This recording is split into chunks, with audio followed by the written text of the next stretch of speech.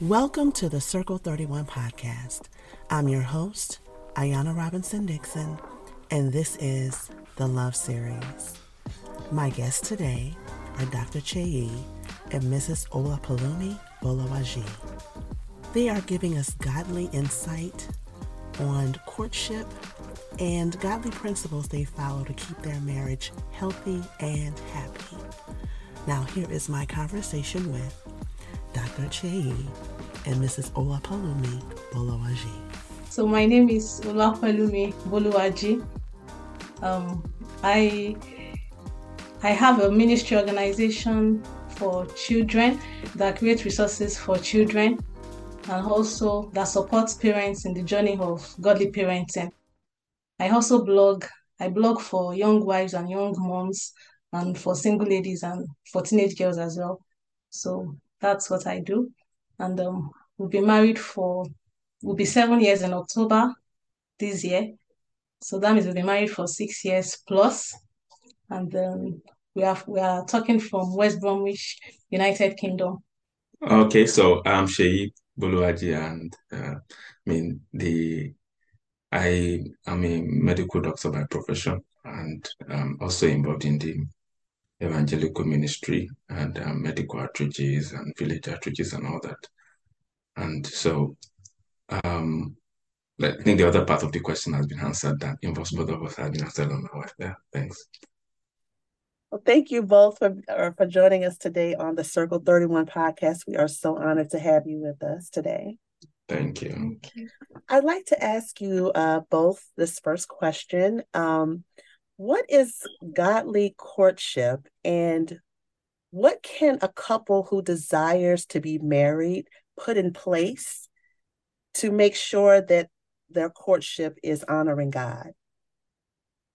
All right, so godly courtship, I think it's I'll start from the description of courtship when it comes to Christian courtship, and it is believed courtship is a preparation for the marriage. It's when two people have agreed that they're going to they are planning to get married and they want to take conscious steps to achieve that plan or goal, as the case may be. And godly courtship is when the decisions and things that happen during this period are actually centered around God, and God is given the first place. So I think what I would say godly courtship is basically when a relationship is birthed by God and God is given the utmost priority in decisions, actions, and things that are done in the course of the courtship. So what a godly couple can do, what a couple can do to prepare for godly courtship, I think basically is, I would say what I think is very important is knowledge. You need to know what courtship is and what is expected of you. I remember when I was about going to a relationship, then I realized I didn't know so much. So I had to read books, attend meetings, listen to messages and all that. And that really, guided things we did in our courtship. And I think, so preparation is very important. Being conscious about getting knowledge. And also, I think the other thing is probably being accountable as well can be a very good thing in preparing for courtship. Yeah. That is excellent points. Educating yourself, becoming more knowledgeable, and having accountability. Yeah. That is awesome. Palumi, did you have anything to add, or did your husband nail it? He actually nailed it. And well, maybe just to add to that, I'll just emphasize also on the point of starting with God, God being the foundation of your courtship. And in fact, that's what makes it godly. The fact that God is in it, that's why it's called godly, right?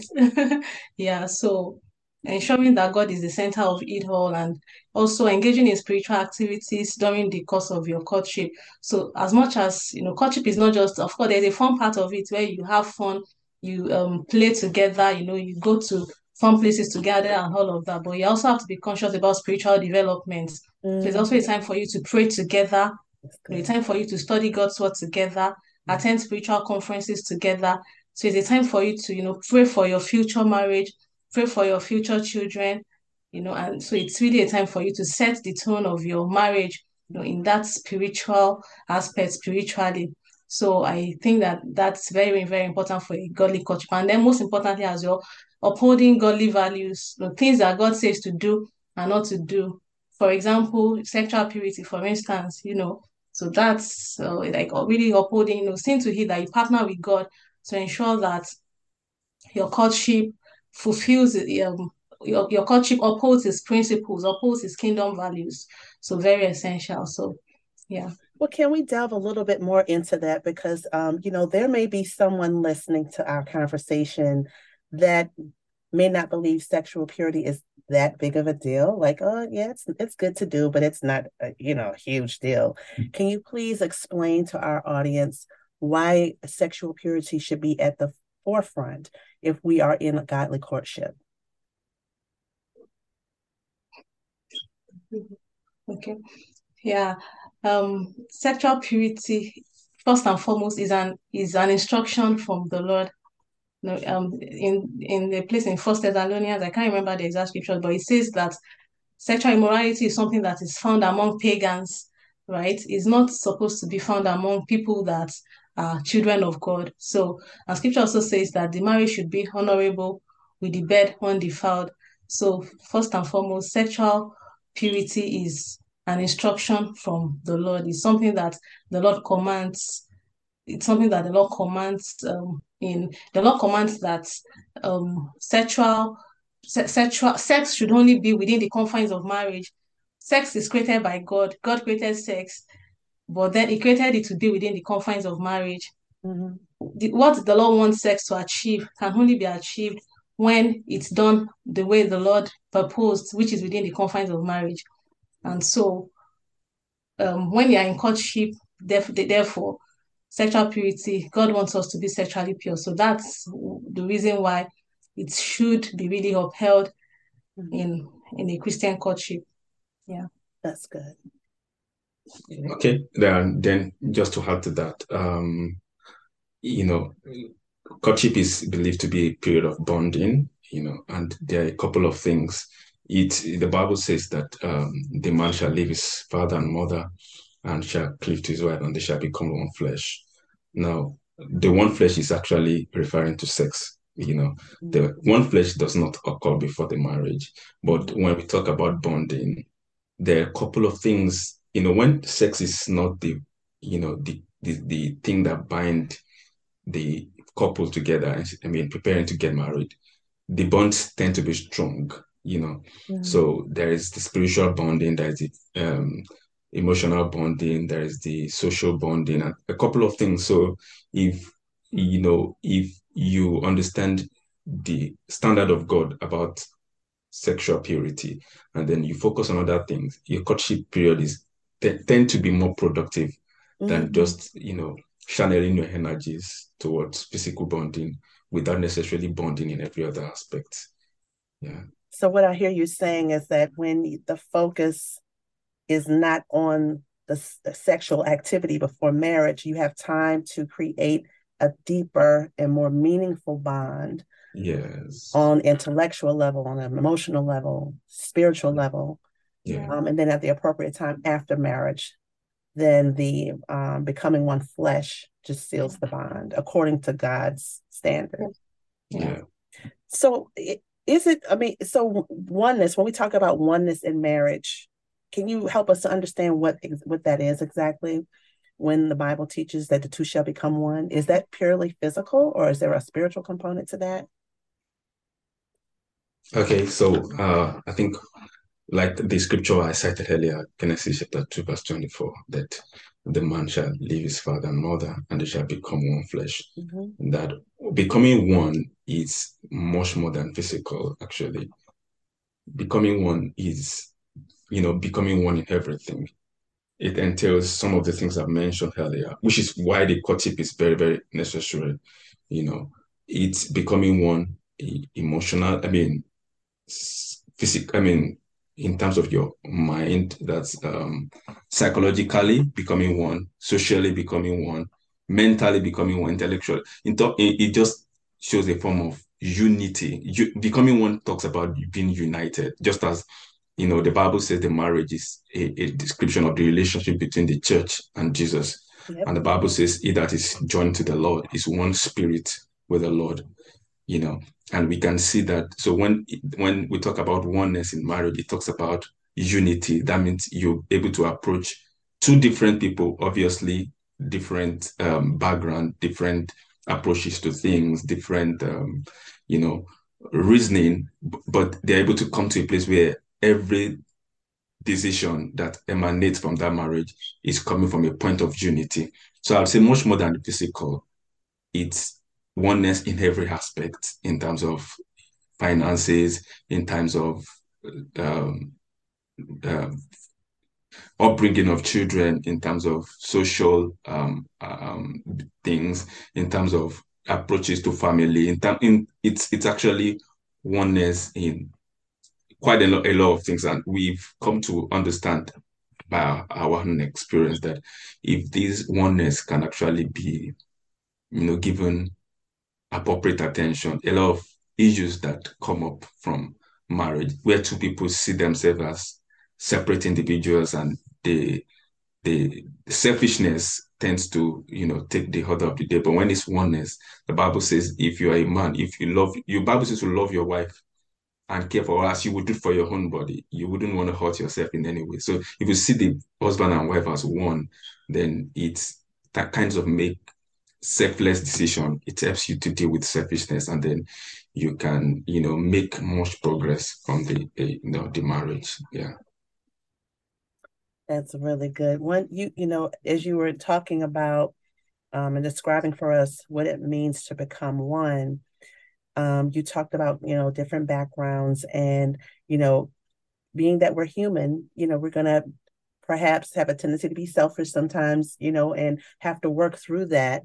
So when those things happen, when you have two people becoming one, you will have situations where there's going to be conflict. You're not always going to agree with your partner, with your spouse. You're not going to agree on everything because you're two unique individuals coming together. So my question is then, can you both talk to us about conflict resolution, and what are some keys that our listeners can glean from you both on resolving conflict?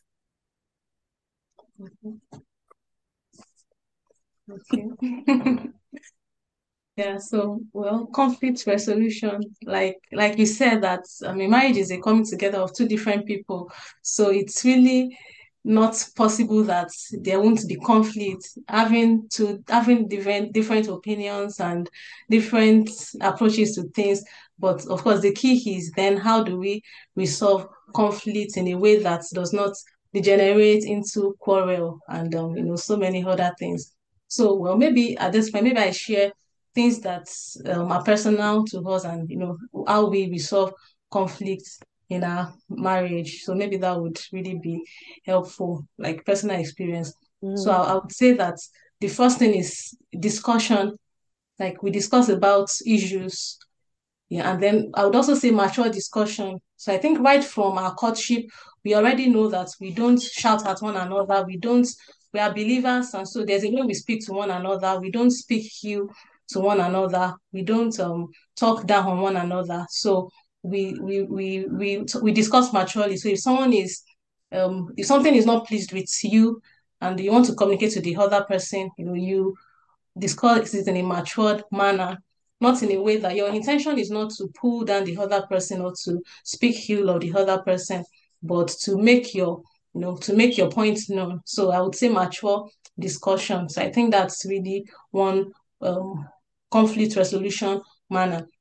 And then another thing I'll talk about is like looking at proper timing, you know, discussing issues at the proper time. So there's a time also to talk. There's a time when you know that this is not just the time to discuss this issue. And I think at this point, I also say that it's good to like trust the spirit of God. Sometimes an issue is very hot, but that's not the right time to say it. But you can just rely on the Spirit of God to know when exactly to talk and when not to talk.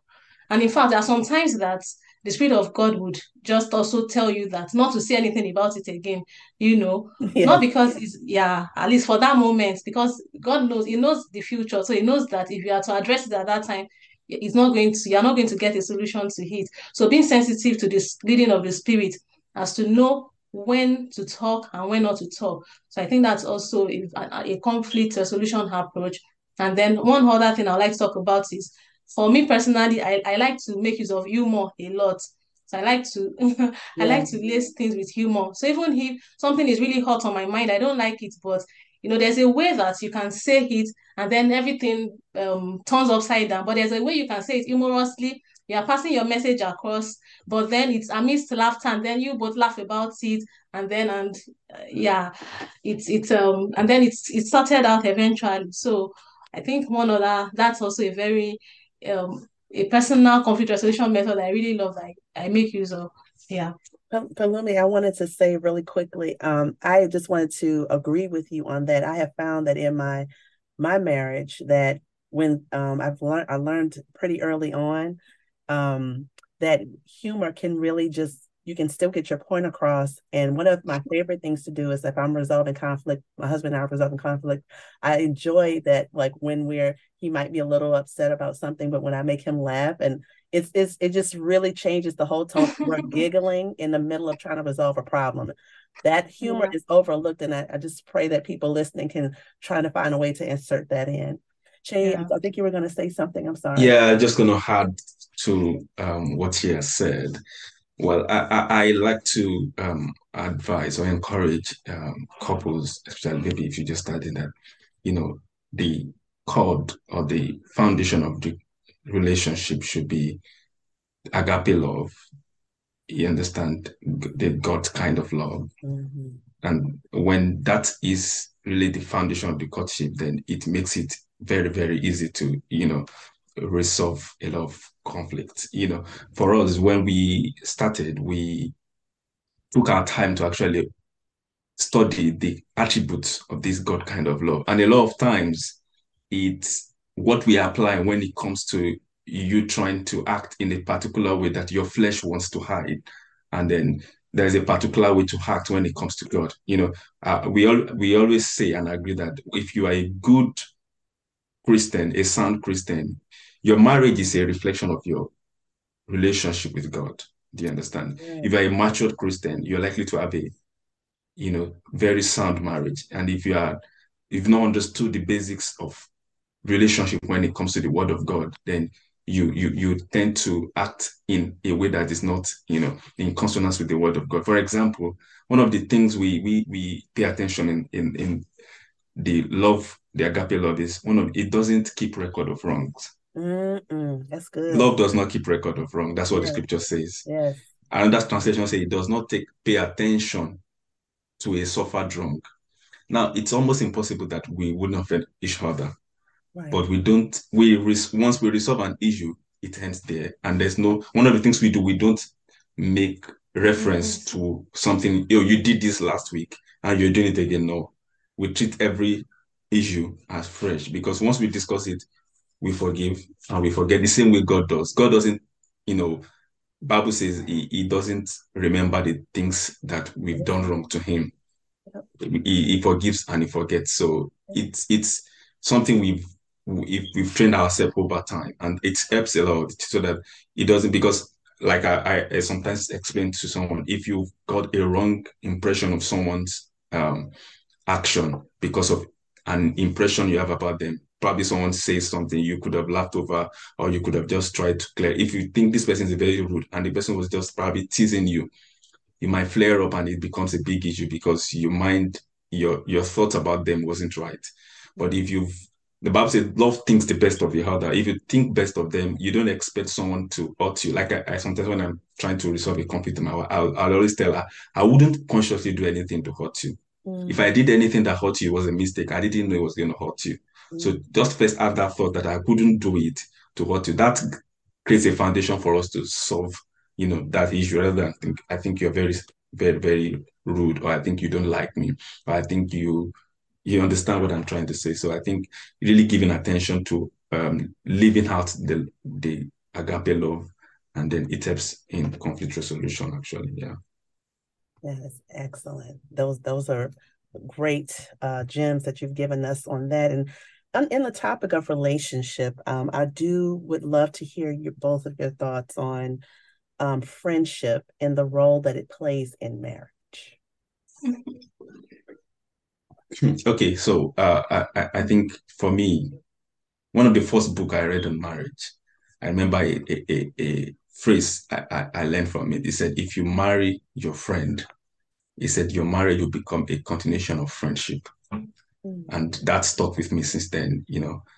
When you when marriage is much more than the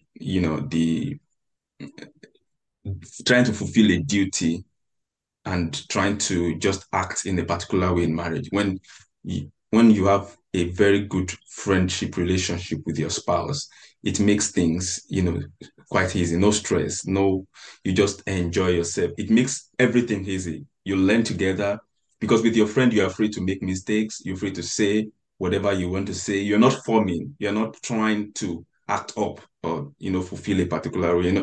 You are being real, you know, Mm. you being sincere. I mean, if I was with a friend, if I wanted to do something and I didn't know anything about it, I'll tell him, I don't know anything about this. Can you tell me that?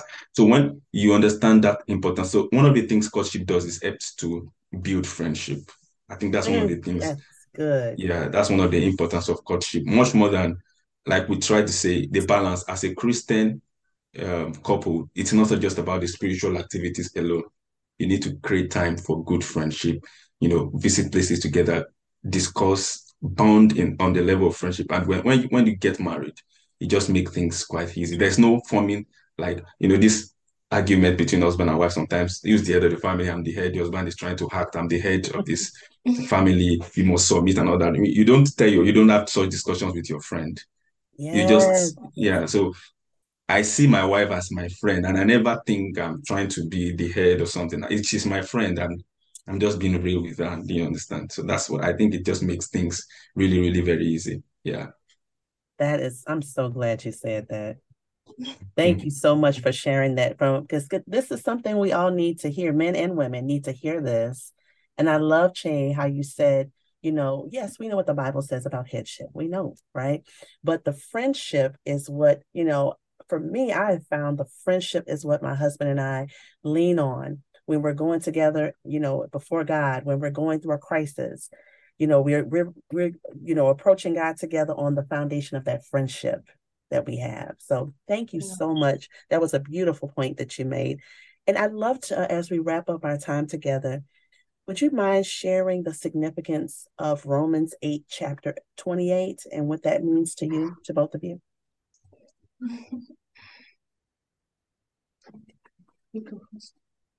Okay. Okay. So I think Romans 8, verse 28, it's for me before we, came together and then subsequently. It says, for we know that all things work together for good for those that love God and are the called according to his purpose. So for us, it's personally growing up in faith. Things don't always work, exactly the way we want them to work. But sometimes we know that we have this assurance that God is working out the good things for us, even in the midst of the seeming disappointment. You understand? So for us as a couple, sometimes when we are going through things, we have a consciousness that God is with us. God has our best interest at heart. The Bible says he knows the thoughts that he thinks towards us. They are thoughts of good and not of evil. He gave us a future and a hope. So he has things is planned for us to do. And sometimes we are not always in the know. Mm-hmm. So sometimes things happen exactly the way we don't want it. But what gives us this confidence? And sometimes you've prayed as a couple, you've agreed, you've fasted, you've done a couple of things. And one of the things that helps us with so that we don't get disappointed when we experience in the good ones, sometimes some things work out. It looks like it was a disappointment initially, then it works out for good. Yeah, You that's true. understand? Yeah. Sometimes we think this is what we want, and it doesn't happen that way. But when we come to that consciousness that we know, that's what the scripture, we are assured, we are confident that all things, the good, the bad, the ugly, is working out for our good, because we love God and we know we are called according to his purpose. Yeah. Well, listen, this has been such a fruitful discussion. Thank you so much for blessing our listeners. And I pray that you will continue to share the gems that God has given you in your marriage, and that God will continue to grow you in wisdom. And again, I want to thank you both, Chei and Palumi, for being guests on the Circle 31 podcast. We enjoyed having you on today. Thank you so much. Thank you. Thank you so much for having us too. It's such a pleasure to be here today. That concludes today's episode of the Love Series. We hope that you were encouraged and inspired. Visit our website at circle31internationalwomen'sministry.org to sign up to receive podcast updates. And as a thank you for signing up, you will receive the 28-day Love Series devotional guide. Check out our YouTube channel for the Love Series playlist. It's a collection of our guests' favorite songs. You can find us on YouTube at Circle 31 Women's MIN. That's Circle 31 WOMENS MIN. Charm is deceitful and beauty is vain, but a woman who fears the Lord, she shall be praised. Thank you for joining us today.